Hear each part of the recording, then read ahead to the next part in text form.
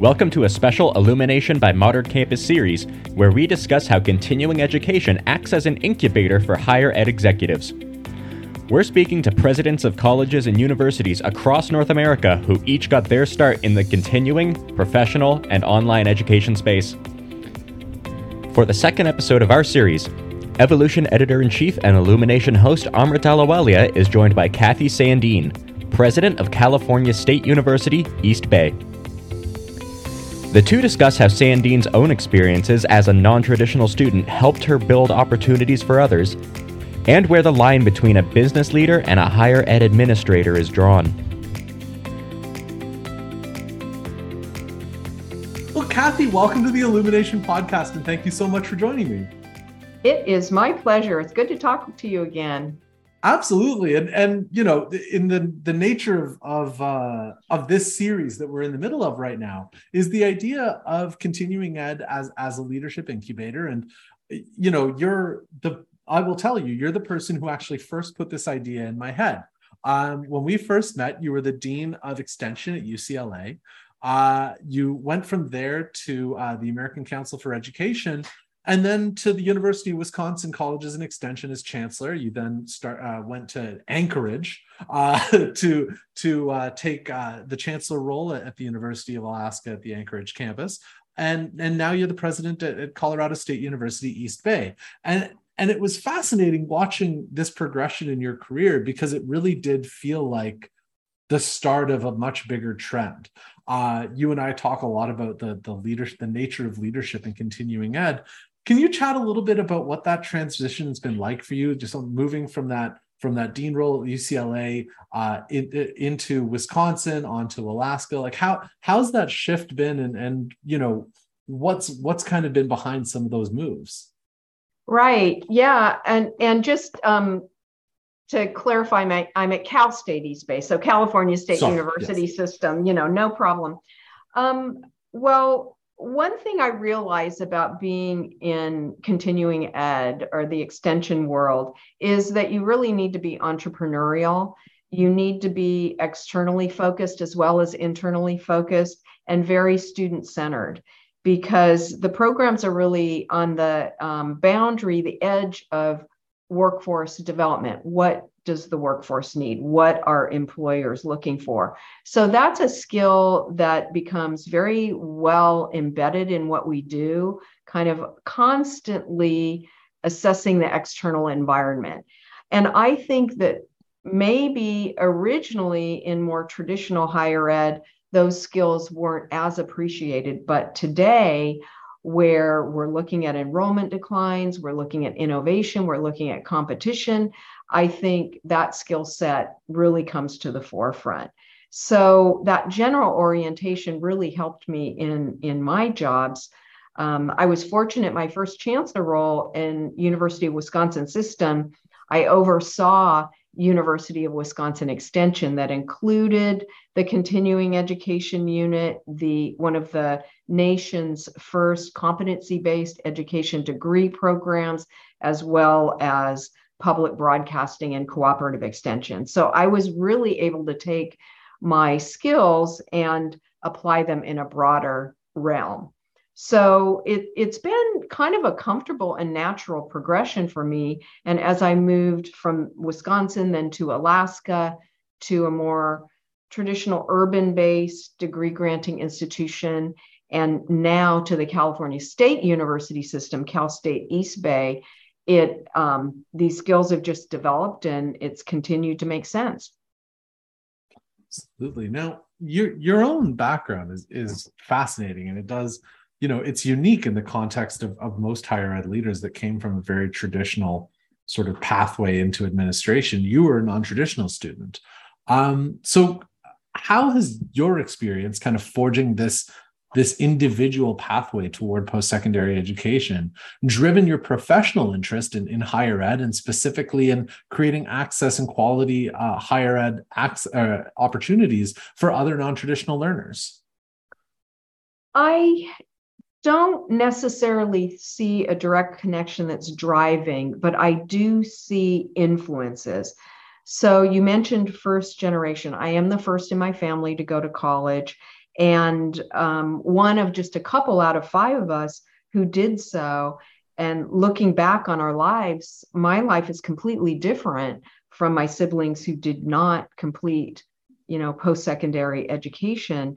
And I know that so many people in our society have a similar situation, and that opportunity that I was able to achieve through my education, it's really, that is what's driven me into the access world. So part of that is high access degree granting institutions, as well as non-degree and other alternative ways for people to enhance their education and participate more meaningfully in the economy. So I do think there is a connection between my own personal experience and where my career has gone.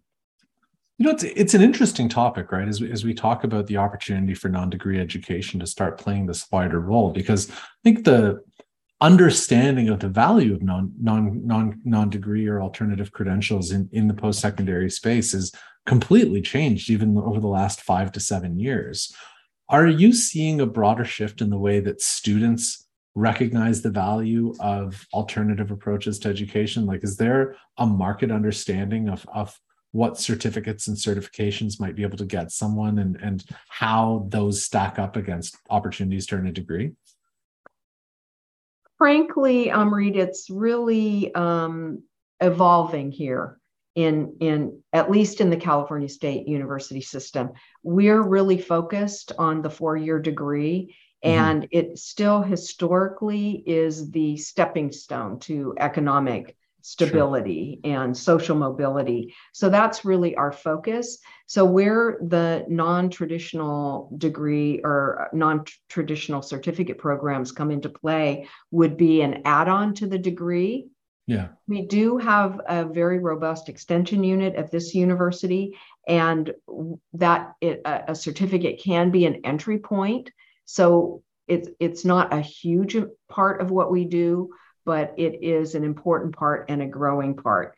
So I think over time, it will become more important here in California as people are seeking to move up the food chain in employment, away from very entry-level positions into something more substantial and family sustaining.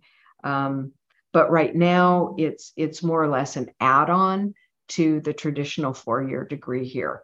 Where I do see a little bit of innovation, although it is quite customized and small, would be a next-gen apprenticeship program. So the idea that individuals don't necessarily need a degree to become a network administrator. However, they need to be invited in by an organization that's willing to work with apprentices and get them up to speed. So that's why it's still quite small, but I'm seeing the beginnings of different non-traditional pathways happening here. It's an exciting opportunity, right? Because it's as universities start to really position themselves as being lifelong learning partners as opposed to single-time education providers. I'm almost going back to an article that you wrote for us. It had to have been in 2014 about trends that were shaping, or trends that leaders should be keeping an eye on. And one of them was this idea of, how do you make the university a place that people can keep coming back to?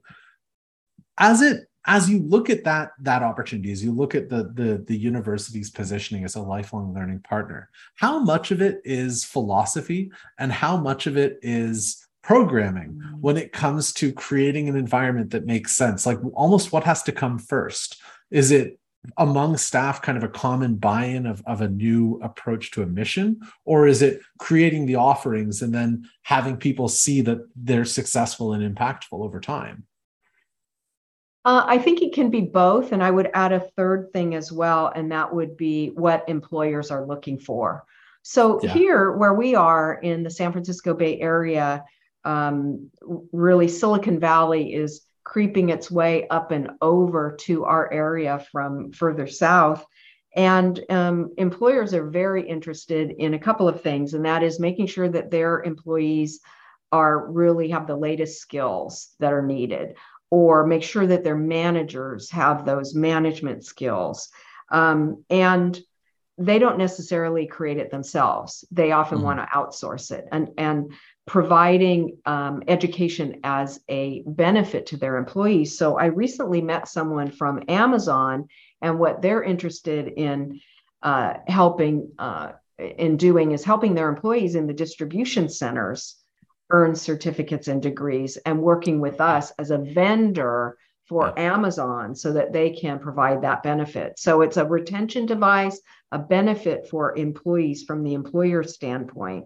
From the general public, I think people see education as a means of moving up, either moving up in your given current career, or if you want to make a pivot or a change and go a slightly different way. So for example, someone who is in finance maybe wants to know more about healthcare finance, because the healthcare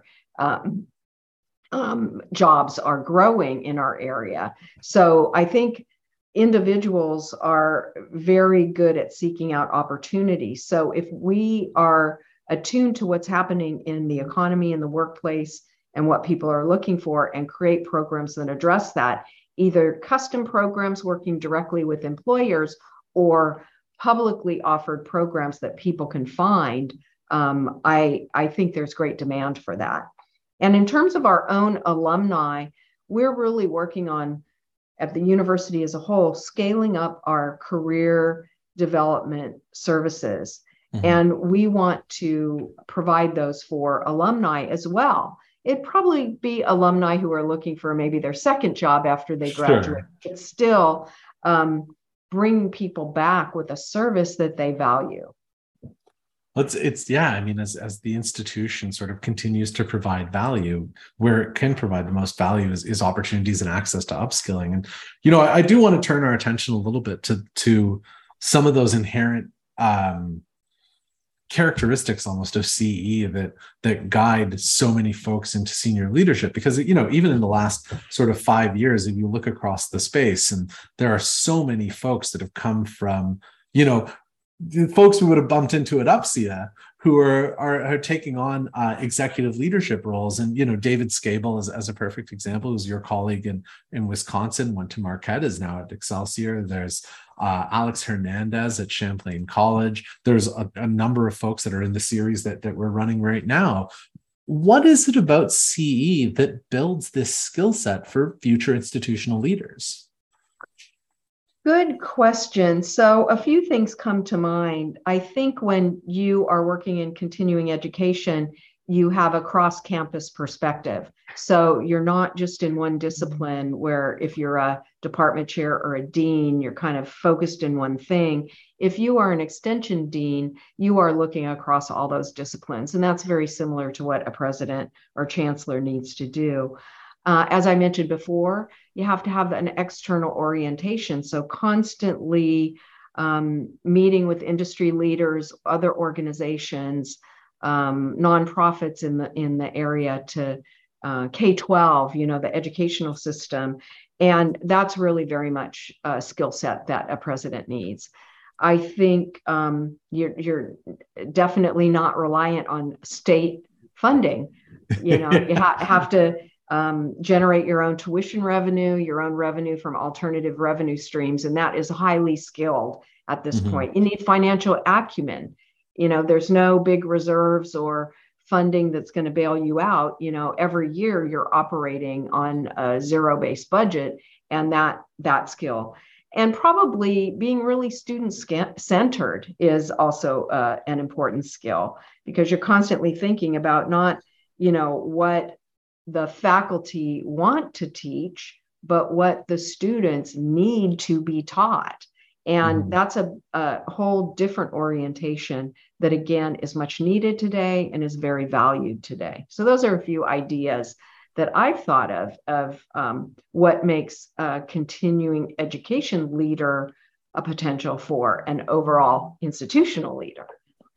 What gets me about, as you're laying out these ideas, the idea of student-centric programming choices, the idea of being budget conscious and of being all I'm going to say business-minded, But these are concepts that are still not necessarily part of what we think of as being, high value skills for a post-secondary leader. I think we still think of our industry through, a relatively traditional lens. Do you find that there's a broad shift happening in our industry that's creating this, this need for more business-minded, more innovative, more entrepreneurial leaders to be taking executive leadership roles? And if so, how do you feel about, I guess what was a debate a few years ago, folks from the business space coming in as executive leaders of post-secondary institutions? Like, where is the line really between a business leader and a higher ed administrator? Yeah. Well, I think part of what's driving it, the openness to inviting continuing education leaders in as institutional leaders, is in large part the enrollment declines that we're seeing across many sectors of higher education in the United States. I'm not sure if it's true in Canada as well. So at least down in the United States, the idea that you have to be innovative and nimble and understand more about, dare I say, the customer, the student, what they need, how we can serve them, how we can be more customer service oriented. I think that's how colleges and universities are going to survive. And, still academic quality is at the fore. It's not that it's turning the university into a business. It's just taking some of those elements that have served businesses and seeing how they apply in the university setting. So in terms of universities all of a sudden being led by business CEOs, I still think that would probably be in the minority. And here's the reason why. There's a unique academic culture within higher education and post-secondary institutions. And it really revolves around that academic program, academic freedom, faculty who have devoted whole careers to a discipline and to an institution. And that creates a culture that, may not align with someone who's used to a business culture that's much more top-down and hierarchical. I think the participatory management inherent in higher education, where it is collaborative, where faculty and administrators work together, leaders who can figure out how to do that well, are unstoppable. It's a great combination. I think making that cultural adjustment for someone who hasn't grown up in an academic environment, I'm not saying someone can't do it, but it probably would be more of a challenge. Be a lift, absolutely. And it's interesting as I'm reflecting back on one of the earlier points you made, that in continuing education, there's a need to be cross-departmental. You have to be collaborative with folks across the institution. And part of that is team building. There's a significant collaborative element to that where there's a responsibility. It's not a nice to have, it's a must have, that you have buy-in from every department around the kinds of programming that can be offered, the kinds of collaboration, how a revenue share with those departments might work. And it's not really a skill that departmental leaders in other spaces really have the opportunity to develop. But to your point, it's critical when it comes to how are you operating in an environment where it's not a top-down hierarchy, but it really is a team effort to run a modern university. Yeah, that's a good point. And really what we do is lead through influence. That you hit the nail on the head. When you're in continuing education, you don't have any power. You're not at the top of the hierarchy. And what you need to do is lead through influence and data and making good arguments and being persuasive. And it turns out that those skills are very, very useful in running a university. So let me ask you this. I mean, again, I've just rattled off the roster of folks at the top of my head who've gone from continuing ed into executive leadership. And I'm curious, I mean, as for continuing ed leaders who are listening to this interview, what advice would you share for folks that maybe want to see how they can leverage that influence at a greater level, how they can bring some of their expertise into the operation of their institution today, and maybe how they can get noticed for more executive level roles as their careers progress?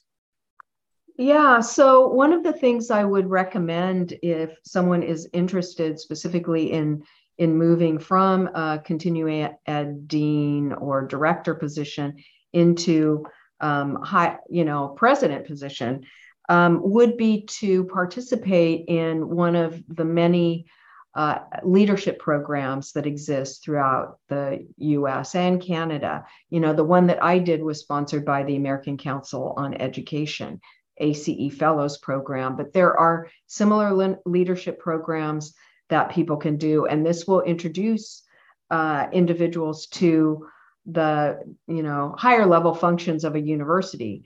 Continuing education unit kind of mirrors and parallels those, but it amplifies. I think one thing that we may not deal with in continuing education to the same degree that you do when you're a university president would be the faculty senate and that actual policy. So there's a lot of things that you can get exposed to.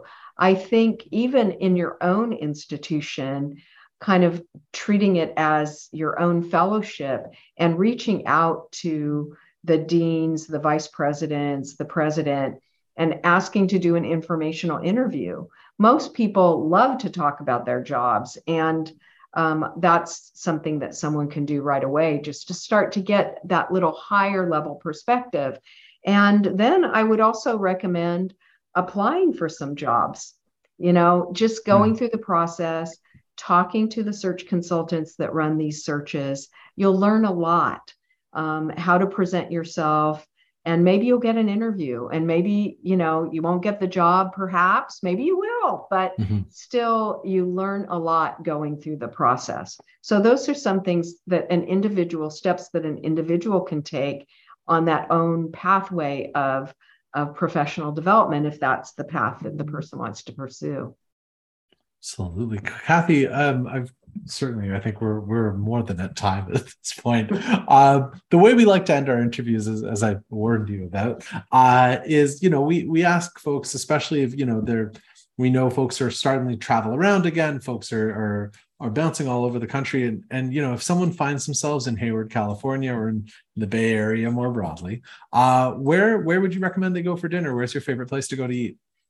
Well, just thinking about our campus here, that we have 3 campuses, but the largest one is in Hayward, California.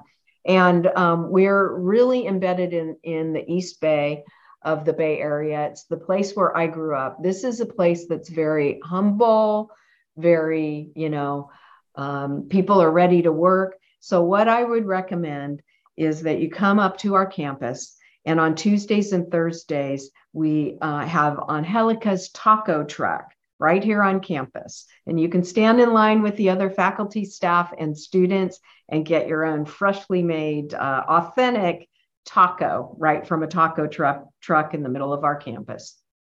Yeah, that's a very, very strong recommendation. That sounds pretty awesome. Kathy, it's been an absolute pleasure. Hey, thank you so much for your time.